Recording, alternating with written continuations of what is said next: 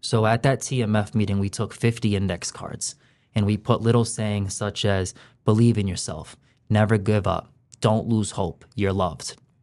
We got in my old 2001 Nissan Maxima, went down Broadway Street that evening, and we parked on the side, got out of the car, went up to a female or a homeless individual, handed the index card, didn't say anything.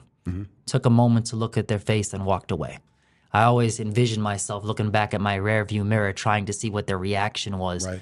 But I can't tell you how many times it was confused, but it was also like you could see sometimes tears building up. I bet. Who is this person? Why are they handing me an index card?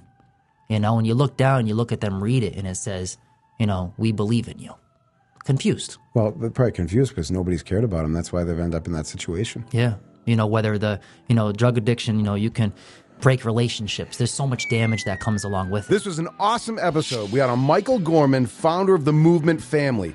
Movement Family is a nonprofit that helps the homeless and addicted. Michael's an incredible person that we can all definitely learn a thing or two from. I know you're going to love this episode. Enjoy the show. All right, here we are on another episode of The Mic Drop with Mike Gorman today. Super excited to have you on, Mike. We need more people like you in the world. Just talking a little bit before we started, some of the things you've done and, the kindness and doing things for the right reasons are what's so important. And I think so many people in the day-to-day forget about that. So thank you before we even start for all the things you do on a daily basis. It's awesome. Yeah, no, thank you. Truly grateful to be here, my man. So thank you again. Absolutely. So you're the founder of the Movement Family. Yes. What is the Movement Family? So if I was to bring you back here in time, I was lucky. I had two very loving and supportive parents. So I had a mom and dad in the home with me throughout academics, throughout my athletic career. But I would say growing up during that time piece, it was tough for me. I saw quite a few of my friends with dad being absent, Sure. Mom working a couple jobs, which I feel like I saw a lot of my friends kind of make their own decisions, have a lot of downtime, right? Whether it was hanging at the park for after school until the late night hours where mom's calling me inside to, hey, it's dinner and get this homework done and get to bed, get ready for the next day. So I think that's where the vision starts, right? And when I was 18 years old, just graduated from Methuen High School, played 4 years of varsity basketball there, got recruited to go play at Anna Maria College. That summer, my college coach sent me a workout packet. Yeah. So move-in day was, I think, at the end of August, where you basically roomed with another teammate. And that summer, he basically sent a packet to all the players and says, this is what you're doing this summer. Be ready when you get here to the school year. So I get this packet sent to my house, and it's like 3-mile run, speed and conditioning, really just sticking with it, stay in shape type mentality. Stay focused, exactly. A lot of structure in that packet too. But what ties into how this program began is I didn't want to do that 3-mile run alone. So I group up with a few of my friends, and we're now running a 3-mile run throughout the city of Methuen. It's awesome. So we're going up the big Holy Family Hill. Yep. We're going past the Loop, and we're heading back to Methuen High School. With those beginning friends, they ended up by word of mouth bringing some people too. Okay. And I looked around at the circle, and I was actually the only one that was going to college. Of all your buddies you were hanging with, out of all the summer. buddies, some of them did drop out of school already, but some of them did graduate, and really just didn't know what the next chapter consisted of. It's kind of like, I don't really know what I'm doing with myself. Right. And that happens a lot. So how did it progress from there? So it progresses from there with looking around that circle, and it's like, man, this could become like a second family, because it was the 3-mile run that really built like this determination and motivation factor. Like we wouldn't leave until everyone finished the run. It's awesome. We pumped each other up. Next thing you know, no word of a lie, I couldn't believe how quick it grew within that summer. 50 people within about a month and a half. Get out of here. So we get to like mid-July, and there's now 50 people running throughout the city of Methuen. And we're looking around, and we're getting close. Like we're building relationships. We're having a good time where it's like, this can be like a second family. Like we're so close, we're like a family in a sense. Right. You know, and it tends to that first summer, because that first summer was so special to me. Because with anything in life, the first time you do something, you never forget it. Because you don't really know what you're doing. Did you have any intent behind it when it first started? Or was it just, hey, let's just start going together, helping each other, bring each other up, then just kind of snowballed? Yeah, that's a great question, because there was no intent. Right. It was really just working out mentality. But then next thing you know, like human interaction, it's funny how it works, and the power of relationships. We became close, from like strangers to like brother and sister. So with no money, no facility, no one telling us how to do something, we started becoming creative, and we did a 3-on-3 basketball tournament at the Tenney Grammar School in the outdoor court, raised money, had tons of teams that came.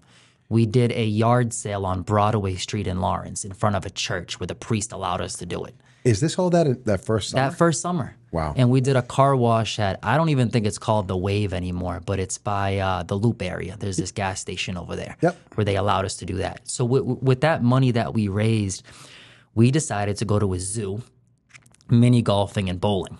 And it sounds silly, right? But we went to the zoo, and I couldn't believe the amount of 18-year-olds that never saw an elephant or a giraffe in their life. Get out of here.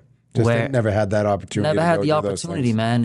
And then it was the bowling, where I remember we rented five lanes. And I think all 5 lanes was gutter ball the first time. But we're laughing, you know, we're enjoying it. And I take a step back and I look at those days, and I'm like, wow, like it was parents or kids that never had the opportunity to do the little things. Yeah. You know, that a lot of us take for granted. I think on a daily basis, many of us don't even think about those little things, you know, and I've learned that a lot being involved in other, charities in the area, where it's like, holy smokes, I didn't know that people right here didn't get that opportunity. And the opportunities we're talking about are very little things, that, on the day to day, we just think it's regular life, and it's not, so it started just as you guys raising some funds for what reason? Just to something? Do something together. Right, that's what I mean. Like, just to do something together. Yeah. You didn't even know what. Didn't even know what. Okay. But it was just a sense of like connection, togetherness. I like it. I think with life, people want to feel accepted. You know, there was quite a few of those people that were doing the run, like I said, we were diverse, man. Like, I'm talking about diversity with age, race, gender, but it was also the struggle. You looked around the circle, and individuals struggled with, the dropping out of school, or the social anxiety, or was it the depression, or was it like, hey, quite a few of us, we never had a dad around, right?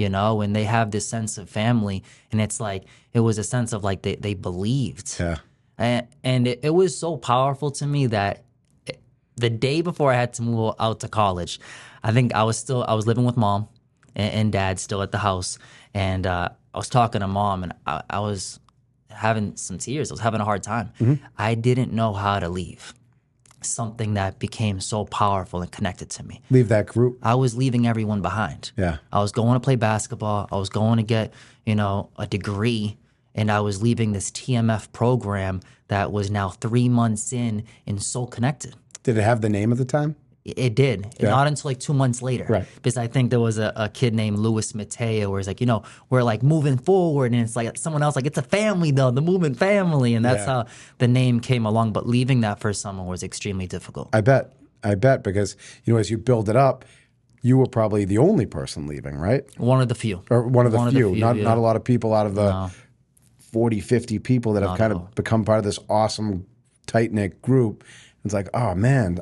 So how did it continue after you left? So I go to school. I don't get to come home a lot because I'm playing basketball. Yeah. So I don't have the luxury of coming home every weekend when I want to see family and friends. Right.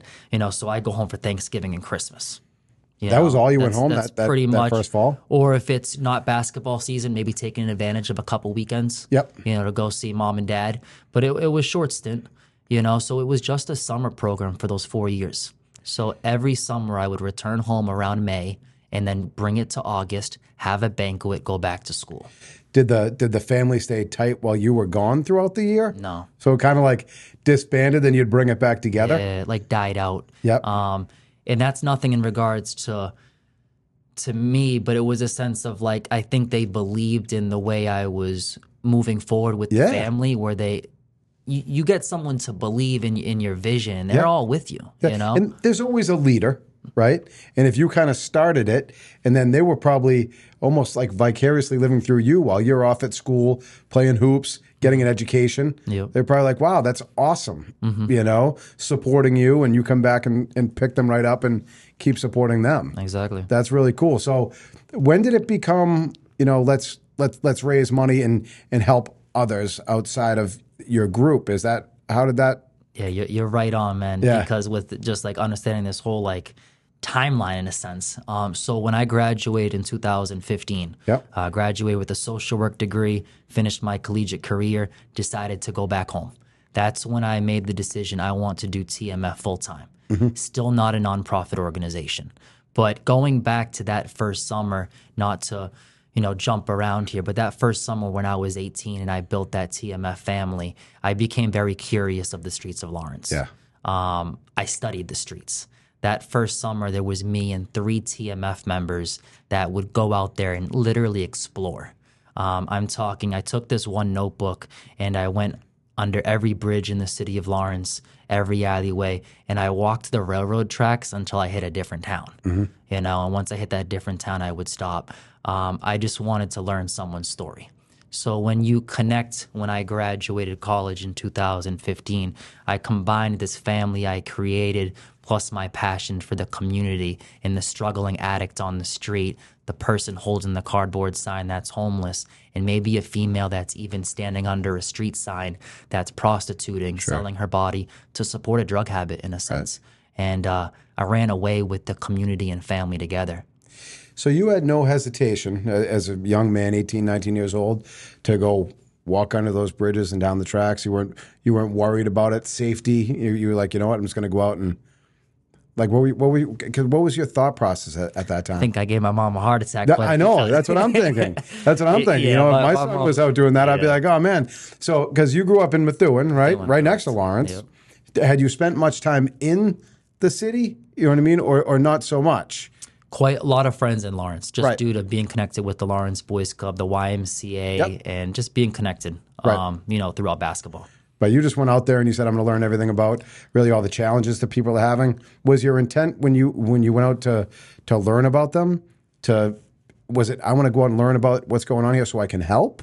Or did it just start off as like a curiosity to see what was going on? Curiosity, 100%. Yeah. You know, Methuen borders Lawrence. So as you drive down Broadway Street, if you're to start at McDonald's on the corner of Essex and Broadway and just go directly up Broadway and stop at about Big and Beefy, that section right there, as you're driving by, heading back to Methuen, you could see a lot in that strip.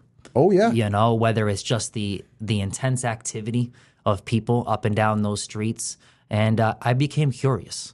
Like, why is a female standing under that street sign, staring at every car that drives by? Right. You know, why is someone holding that cardboard sign? Like, how did his life get to that point? Right. So the curiosity, 100%, was the starting factor. Yeah. You know. What happened next? How to keep evolving? I wanted to, before we, I didn't know how to approach somebody. I didn't. Somebody on the street? I was so naive and lost. I have never used a drug in my life. I've never had some sort of struggle where I didn't know where to sleep at night. Right. So the curiosity was number one. But number two, we had a TMF meeting. So we started to meet bi-weekly as a group, right? And a few of those members were pretty passionate of the community aspect that I took. And we decided an index card approach. So I did not want to go up to someone on the street, give them a bag and say, hey, hope your life gets better. You know, take care. Hope things turn out okay. I wanted to some way be creative and how can I work my way into someone's heart? So at that TMF meeting, we took 50 index cards and we put little sayings such as believe in yourself, never give up, don't lose hope, you're loved. We got in my old 2001 Nissan Maxima, went down Broadway Street that evening, and we parked on the side, got out of the car, went up to a female or a homeless individual, handed the index card, didn't say anything. Took a moment to look at their face and walked away. I always envisioned myself looking back at my rearview mirror trying to see what their reaction was. Right.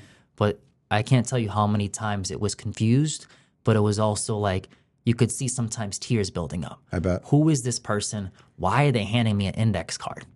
you know, and you look down, you look at them, read it, and it says, you know, we believe in you. Confused. Well, they're probably confused because nobody's cared about them. That's why they've ended up in that situation. Yeah. You know, whether the, you know, drug addiction, you know, you can break relationships. There's so much damage that comes along with it.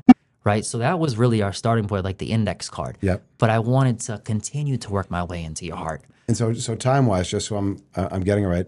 This is right. This is after you're done school and you're going full time into it, right? Yeah. And when I came home in the summers, I kept up with that just curiosity in the street. So those first 4 summers, I just went back, and besides like the TMF family and doing those runs and the weekend stuff, on my own spare time with a few members, I enjoyed really hitting the streets. Well, that was information gathering, it sounds like, right? 100%. So you're gathering all this information to figure out what you can do with it, right? 100%. Then you finish school and you're like, all right, I'm going to start with this, right? And what I always say to people when I talk, whether it's, you know, business or helping people, right, is you just always need to take a step, right? And what I like about this here is it's like you got all this information, and then your step was, let's start with the end. Let's start with this. Right? And then it probably started to snowball a little bit, right? Yeah, 100%. Then it just started to snowball because social media, I would say, is a powerful thing. Yeah. You know, I would post sometimes like the index card, you know, hitting the streets tonight, you know, and people become curious, like, oh, wow, this is pretty cool. So now they're donating like McDonald's, Dunkin' Donuts, and Burger King gift cards. Perfect. So we're over here and being like, why don't we take this McDonald's gift card? We'll walk them down to Broadway and Essex. We'll walk into McDonald's. Now we're ordering something at the register. Now we're taking that tray and we're sitting down with them inside McDonald's. Right. Now it's like, let's go. Yeah. We got a conversation here. Yeah. Now I can pick someone's brain. Yeah. And I won't ever forget a female named Chachi, one of the first people I met at McDonald's, Hispanic female, told me, I've been struggling with crack cocaine and heroin, and I have not seen my son and my mother. I'm from Chicago, Illinois. I'm in Lawrence, Massachusetts. So you know me, I'm starting like, you know, how did you end up over here? You know, we're in Massachusetts. I ended up meeting, you know, a boyfriend, you know, drug dealer. Now I'm over here, I'm lost. Now she's crying. Michael, I used to be so beautiful. I'm just lost in life. I don't know if I'll ever make it out. You know, so next thing you know, I started to learn about, wow, you meet someone on the street, they can disappear like this. Just like that. Whether it's seeking treatment, jail, dead, or reuniting with family. Right. Those are the top 4 I would see. Right. So what we're doing, young 18-year-old kids, 18 to 22, we're now like, hey, can we take down your full name, your first and last, just in case, you know, if you ever got arrested, you know, we could come visit you in jail, write you a letter. So next thing you know, we're looking up these individuals in the police log in the Eagle Tribune. Yeah. And it says her full name. You know, arrested for possession of a substance, you know, and we're going to Framingham Women's Prison for the first time. Just to make people feel loved. That's it, right? I learned so much. I learned so much from that conversation at McDonald's, from that index card under a street sign, from sitting across just like me and you in a visiting room in Framingham Women's Prison, where she's sitting across like how did you find me? Like why do you two individuals care so much? Right. And it's like, you know, like we believe in you. You can do this. And I think it's pretty powerful. I feel like sometimes when you reach a sense of hopelessness or you reach a sense of like, I don't think I will make it out. Right. And you have someone that really believes in you again. People would be surprised that it can actually make someone believe in themselves again. Absolutely. You know? A lot of times that's what you need. And I was seeing that a lot. Yeah. Were you getting, as you were describing those interactions, were you getting, I bet you got some resistance from people too, right? Yeah. You know, and you got both sides to it. You had someone that was very open, but I think with the consistency that they saw of continuing to come back with an index card, a sandwich, a gift card, they were soon realizing like they care. Yeah, that was my next question because I was thinking that. I'm like, I wonder if you'd go up and try to talk to people or interact with them. They'd almost push you away, but then the more you keep... The more you come back. The more you keep loving them, right? Because that's what it is, right? That's what people need, right? Yeah. Then they come around and like, all right, now I'm open to hearing what trust. You've got, right? Building that trust. So you were just going out night after night and interacting with people. How many people do you think over those first few years when you're just hitting the streets you would sit down and have conversations with? So those first 4 summers, 18 to 22, when I was in college, when I came back home and spent that time, a lot. Yeah. It hurt me because the first time I really experienced losing people. You know, I saw the overdose in front of me. Yeah. I experienced being in an ICU room with someone brain dead with no family around them and being there until they pulled the plug. Right. You know, I experienced the successful stories of reuniting with family and, you know, mending those broken relationships and feeling hopeful again. Yeah. So I saw both ends to it, but it just taught me so much about life. Yeah. You know, life moves so fast and it becomes sometimes a routine to so many people. And sometimes we don't take a deep breath and it's like, wow, like practicing gratitude. And like, it's a lot of people that are hurting. Yeah. You know, we do a dinner and one of the first things I always say is like, who here tonight can raise their hand and say they're in a dark place? And I look around that circle. Right. It's sad. Like, I just want to let you know I love you. Right. If no one's told you they love you today, I love you. You know, just to hear that. Yeah. You know, it's going to be okay. Sometimes people want to hear it's going to be okay. Doing, man. You know? It really is. It really is. But being in that field that you are both professionally and with the movement, that's going to be tough, right? Because I've known other people that are in, you know, the addiction, you know, and recovery field, and you see great successes, then there's also a lot of loss. Yeah. You know what I mean? What, you know, with that being the case, is it just the successes are so bright that it makes the losses, you know, a little less painful? How does I've never been in that situation. You know, how does that feel emotionally to you when you're going through those situations? I was so hurt that the first couple summers when I saw it. I bet. My mom was like my listening ear. Yeah. I'd go over and just kind of express myself. Like, I can't believe it. Like, she was trying. Like, I just can't believe, like, her battle. She lost it. Like, she was trying, Ma. She really was. She spoke about it. You know, she wanted to reunite with her son, take her son to the movies when she got sober again. And I, you know, I got to hear it behind the scenes, you know, when no one else did. Yeah. You know, but I would say, yeah, the successful stories, but I really enjoy going to the darkness. I enjoy going to like the gutters where people are like, they see no light at the end of it.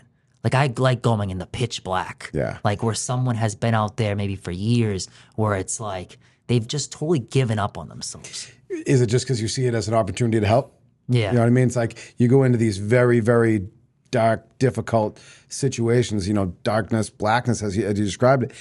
But do you see it just, hey, these are people I can actually try to help, you know? That's amazing that you do that. You know what I mean? Because so many people are afraid to put themselves into that situation. You know what I mean? And the fact that's been your passion for, I mean, what's it been, 10, 12 years now, right? Yeah, 10, going on 11 years. Right, going on 11 years. Yeah. And it hasn't faded one bit. If anything, it sounds like it's gotten stronger. Yeah, we've come a long way. Right? 10 years. Right? Yeah. So tell us a little bit about where we're at kind of now. You talked about the weekly meetings, right? Yep. Bi-weekly meetings, right? Bi-weekly if I on remember Monday, correctly. yep. And you've got the Wednesday dinners. Yes. Tell me what happens at each of those. So Wednesday dinner was pretty unique. Me and a few TMF members, we were in my car, drove through the bus station on a Wednesday night, like 9 o'clock. Yeah. Drive through the bus station. It's called the Buckley Garage. It's a pretty unique kind of structure. You got an overhead and you got two entrances on both sides where a bus can go through and exit. Is that the one right like off the Common? Off Common Street. Okay. Yep, I know what you right mean. there. Yep. So we drove through it and we saw a few homeless individuals sleeping on the bench. So we go back to the TMF meeting that following week and like, wow, like quite a few people sleeping in the bus station. And so we're in a group and we start saying, why don't we like just start like a dinner inside the bus station and we'll go back next Wednesday night. So we take this one circle table, put it in my trunk. Yep. We grab 5 chairs, put it in my trunk. And then we're like, let's just go to Little Caesars Pizza, get some $5 boxes of pizza and just show up at the bus station.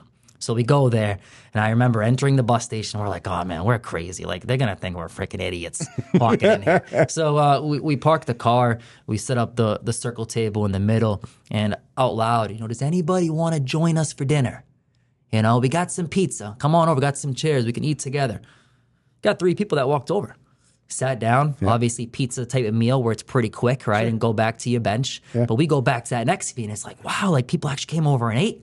You know, maybe we should try to, you know, make some trays of food this week. Yeah. Have a little buffet style dinner. So we go back That's with awesome. We go back with a couple tables and a few families actually made some food.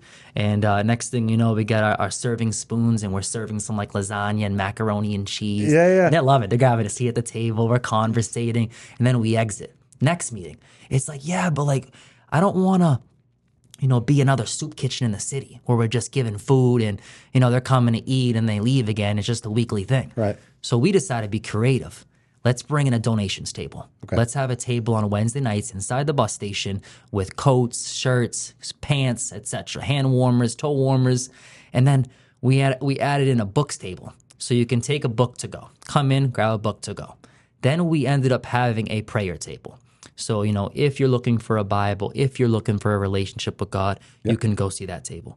Then we have barbers come in, and now they're giving haircuts inside the bus station at 9 o'clock. So you're doing all of this? Yes. So and it's transitioned, to make that long story short, with different tables. Now we have haircuts, we do manicures, we have live music with a saxophone player comes in. They do music at dinner now. So yeah. But the reason of implementing those different tables, what are ways that we can build that connection? Right. What are ways that they can feel like this is a safe place where they can come, feel like a sense of family, and know that they'll be okay? Like you guys had when you first started. Exactly. And we brought in Tewksbury Detox. Do you believe that Tewksbury Detox, the admissions coordinator, came in on Wednesday nights, and they would save a couple beds. So if anybody wanted to seek treatment on Wednesday night, we would be able to get them a bed at Tewksbury. Unreal. So we were getting people off the street. Right. And I think that was huge. So how many people would you have showing up? And this is in the bus station? This is in the bus station, 9 to 11 o'clock at night every Wednesday. And did you get any resistance from the the bus station people? You hit me there in the heart. So it reached 100 people that summer. So there would be 100 people there? 100 people, where then I got a phone call from the lieutenant of the police department. Yeah. And this was heading now towards Thanksgiving. Okay. And he gave me a phone call and he said, Michael, I'm sorry to inform you that the dinners can no longer be happening at the bus station. The mayor is shutting it down. And that was Mayor Rivera at the time, Mayor Dan Rivera. Probably an amazing person, family man, does so many great things to the city. I don't think we saw eye to eye when it came to like a specific maybe, area, right? But that happens. People have disagreements and disagree to agree. And we get shut down, and what do we do as a family? We hold a candle vigil outside the bus station next Wednesday. Yep. So you got like 100 people. Eagle Tribune comes, NBC, they're getting the whole story, Telemundo, Univision, everyone's showing up. Big story, hit all the papers. And then I was told, why don't you fight with your heart in City Hall? I'm like, I've never been to a City Hall meeting in my life. Right. I don't even know what that is. And you're what, 23, 24? Yeah. At the time? Actually, the dinner started in 2018. Okay. So this is all right. actually So a little bit older, but not much. So he says there's a thing called public participation in City Hall, where you basically have 3 minutes they give the public to talk about any concerns of the city. Okay. So I walk in with 75 TMF members. And their city council is like, holy shit. Yeah, We're going to be here all night long. I bet. So I have all those individuals. Each person gets 3 minutes? Yeah. So we were there for, you can say, quite a few hours. Right. So they expressed themselves. I had young Lawrence High School female getting on that microphone where her tears started to roll down her cheeks saying, how could you take something away from the city where I feel like for the first time I'm giving back. Right. I feel more love at the dinner than I do in my own home. Like, this hurts me. Right. Like, I'm a Lawrence resident, and this is being taken away. I'm confused, right? So we won the votes the first time. But then I learned pretty quickly that a mayor has an opportunity to veto a vote. Right. So then we had to go back for a second. So he's like, no. And we lose by 1 vote. Oh, no way. Make a long story short with the whole dinner story, we ended up having the dinners at a vacant lot for the next 3 years. Okay. On South Broadway, private property. So obviously it couldn't be shut down. Did the owner of that property just come forward and say, hey, listen, you can do it here? Correct. His name was Roger, owns House of Mercy in Lawrence, and he says, I have this place.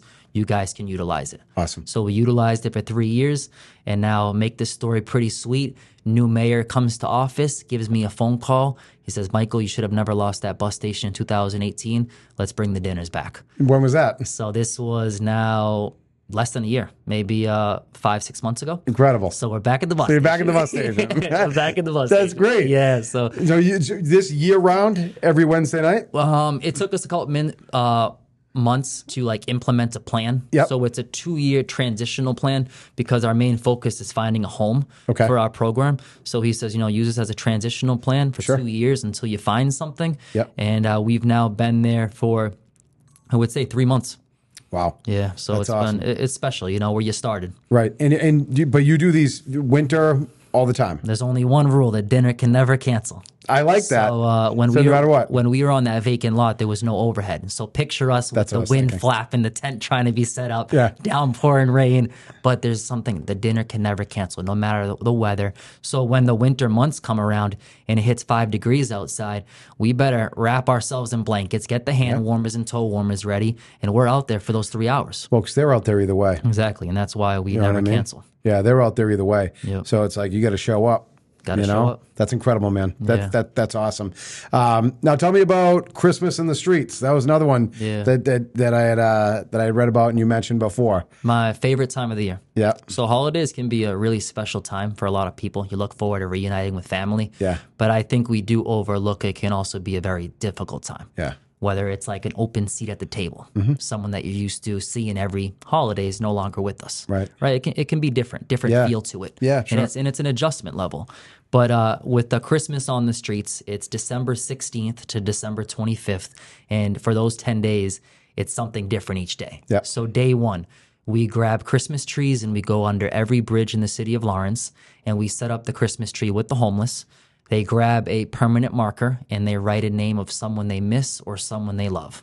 And we decorate the tree together. Incredible. So that's day one. Day two, we go to the baby cemetery. So how many Christmas trees is that? So it's got to be quite a bit. So with the bridges in Lawrence, there has been some structural changes with there has been a parking. They closed certain bridges down. Yeah. So it was about 5 bridges that we concentrate. And so you go to each one, you set up trees, and and you make people feel part of something like they would if they were, fortunate enough to be in a home with family. Exactly. It's incredible. Decorate the tree together. Yeah. Day two, there's a certain part of the Lawrence cemetery that people might not know of. There's a baby cemetery. I didn't even know that. Towards the back. So day two, we grab stuffed animals. We go to the baby cemetery. Yep. Each member has to pick a baby. You put the stuffed animal. You take a few minutes to talk. You come back in the circle. Who was the baby you chose? How do you feel? Wow. And we basically bring it in the circle. Wow. Day three, we go to Mary Immaculate. Sorry, I'm going to ask you a question. No, I think it's so it's okay. Incredible what you're doing. The baby cemetery, is that babies that didn't have family? Is that what is that? Because a lot of times when you're in the cemetery, you see a baby with with the family, or is that? I didn't even know that was there. Yeah, it's unique. It's actually in the back. Okay. And you'll have looking at them, because I don't know the actual stories, 2 months, 5 months, 2 years old, 1 year old. So there's just a piece of the cemetery where they actually label baby cemetery. I had no idea. Yeah. So is that the big cemetery over by the huge one? Over by the reservoir. Correct. Okay. Yep. And somewhere tucked in the back. Tucked in the back. It's a baby cemetery. Unbelievable. Didn't even know that. It's actually, it's sad to see. We were just, I think, doing forget what we were doing one day, but we noticed it, and then we wanted to implement that into the schedule. Yeah.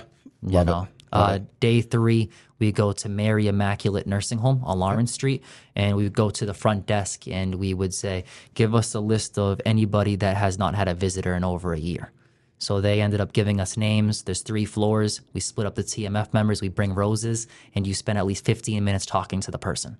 Bring it back downstairs by the piano, and it's who'd you meet? And they end up loving it. I met. She's amazing. She had so much fun with us. Yeah. And that's a special one. Just to give a few more examples, day 4, pretty hilarious, Christmas caroling. Okay. We've come a long way with this just because year number 1, no Santa hats, no Christmas carols. I don't think anybody wanted to open the door, see a group of 20 people. Right, what are these guys doing? Yeah, so we come a long way. We got the Christmas caroling books, we got the Santa hats, we start singing before we ring the doorbell. Good idea. Just so they know what's going on. So that's a sense of TMF, you don't see Christmas carolers as much. Right. When it's kind of cool because sometimes you're helping other people, and other times you're kind of helping each other. You know what I mean? What I was going to say after you talked about the nursing home, and you come back down and you talk about it, or same with the the baby cemetery, is you guys are then bringing it back to your group and probably strengthening that group, because everybody in that group still probably needs some help and support too. And they're going through it themselves. That's what I'm saying. Exactly. You know what I mean? It's they're outwardly helping others, helping your group at the same time. It's pretty amazing. I believe sometimes paying it forward or giving back can help self. Even when you're going through it. Yeah. And I think they've learned that. Yeah. It makes you feel a little bit better. Yeah. Giving back you when you might not have much to give. Right. Now, has the group, in talking about that, right, because everybody always needs help, has the group continued to grow and grow and grow all these years? Yes. Is it some of the people that you would have gone out and helped on the streets that have then joined the group? Some people have implemented, from who we used to help have joined the family since then. Right. Which is pretty cool.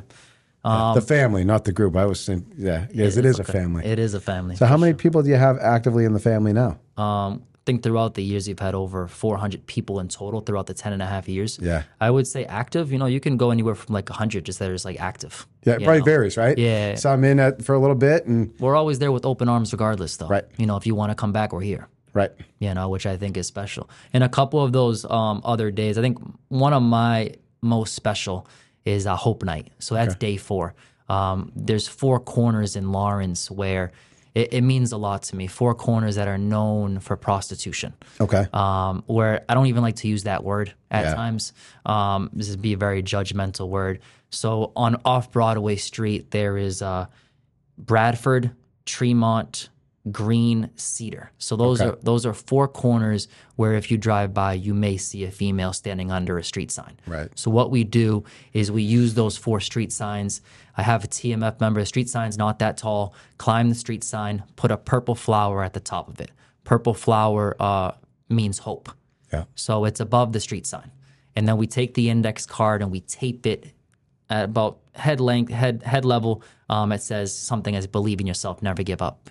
So when that female is standing under that street sign, she might not even know if there's a purple flower above her head. Yeah. And maybe if she looks directly at the street sign, there's that message. Wow. So those are like 4 examples throughout those 10 days where it's like, I don't know, it brings me meanings through like the holidays. That's what I was going to say. It makes the holidays that much more special. Agreed. You know what I mean? Because it's not about the other stuff. You know what I mean? The presents and all that. That's whatever, right? It's about family, helping people. Holidays are, as much as you said before, it's a time of like joy and happiness. It's also a time of great sadness for people because they don't have the family and all the other things. Yeah. Right. So you kind of you're making it about what it should be about. Which I think is absolutely fantastic. Yeah. Thank you.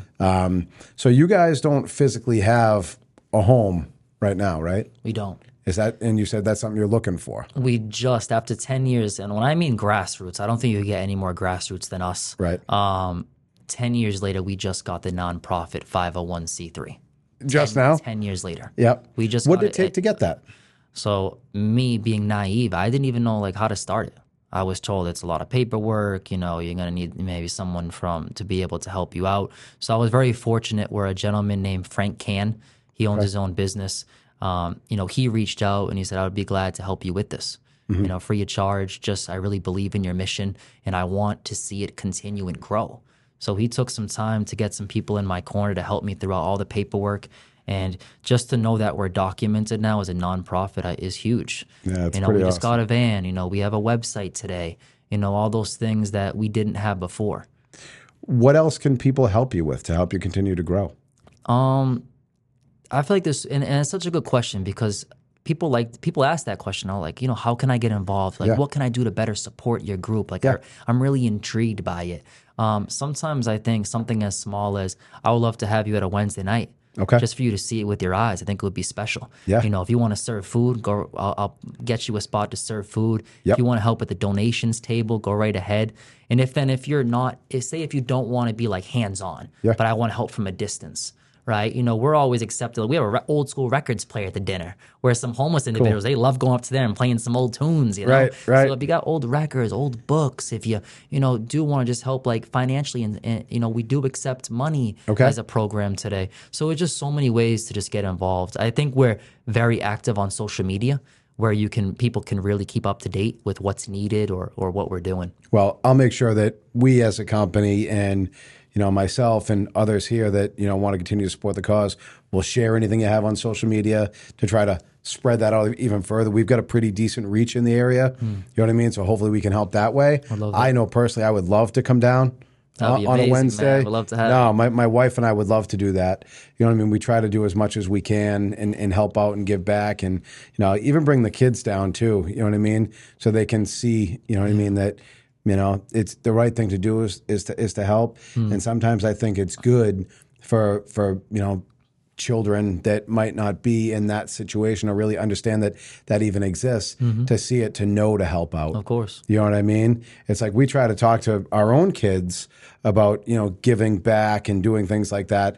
But when they don't even understand what those things are, you know what I mean, that exists 10 miles from where we live. Yeah, good point. You know what I mean? And that's something I think where if more people could get involved and come down and help out, then they can see and they'd want to continue to give back even more. People will be surprised. Seeing things with your eyes can change, perspective a lot.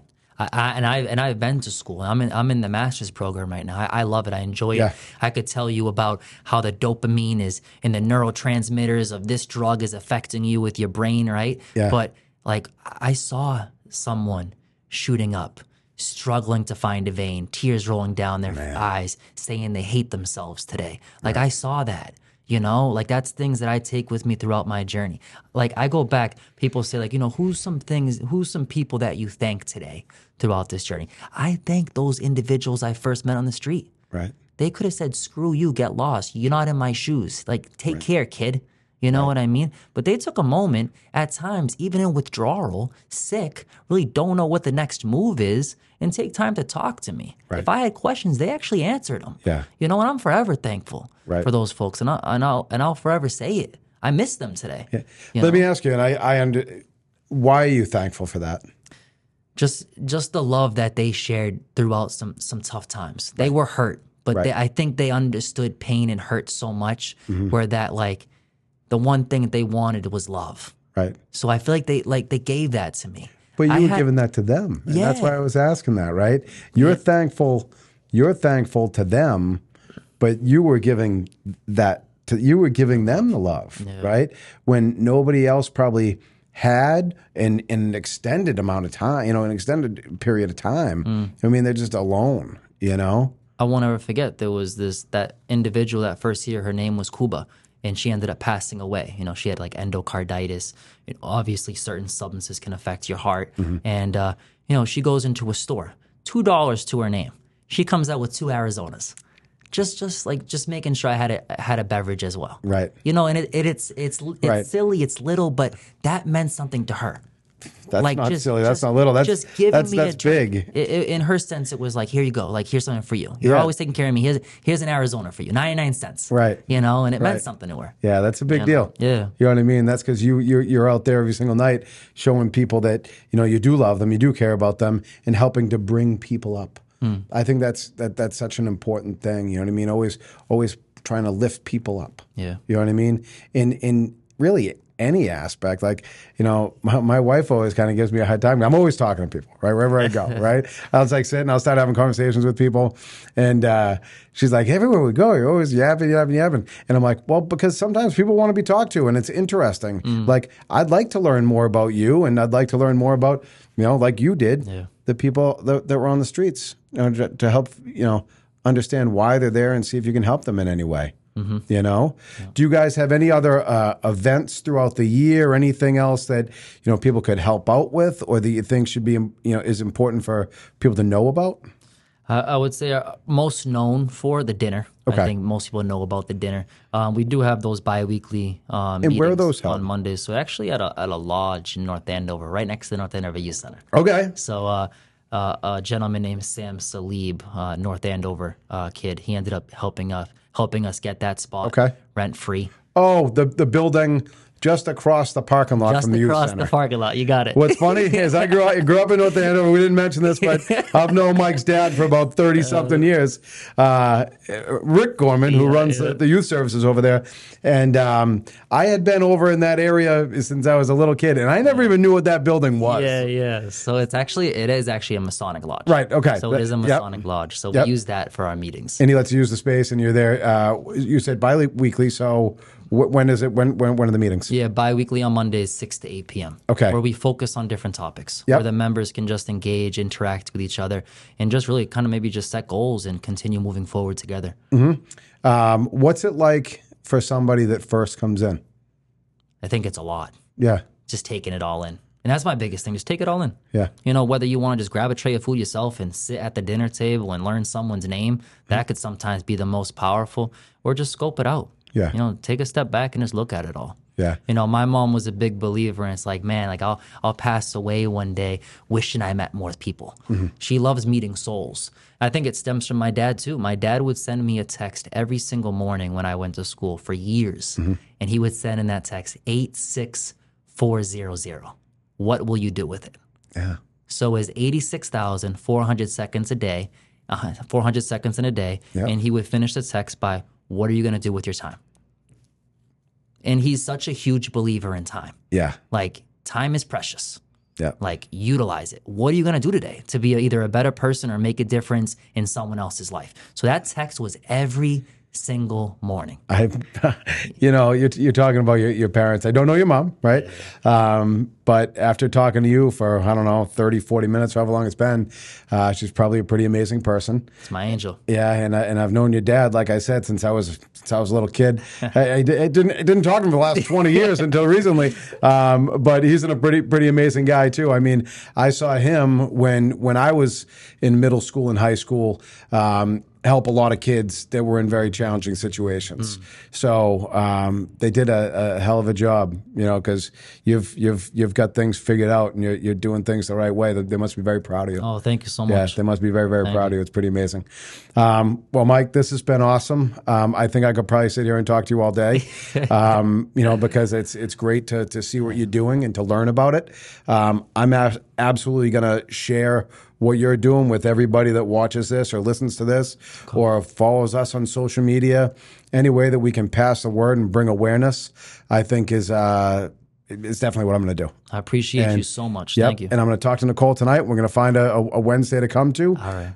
Are the kids welcome? The kids are welcome. All right. The kids are welcome. If the kids are welcome, I'll come down. I'll bring my my oldest son. He's 17. A couple of his buddies that haven't made. It would be good for them to That's great. you know, to see that life isn't always so easy. Yeah, keep me posted. I would love to have I you definitely guys. will. All right, my man. All right, thank you so much. Thank you so much. Appreciate it.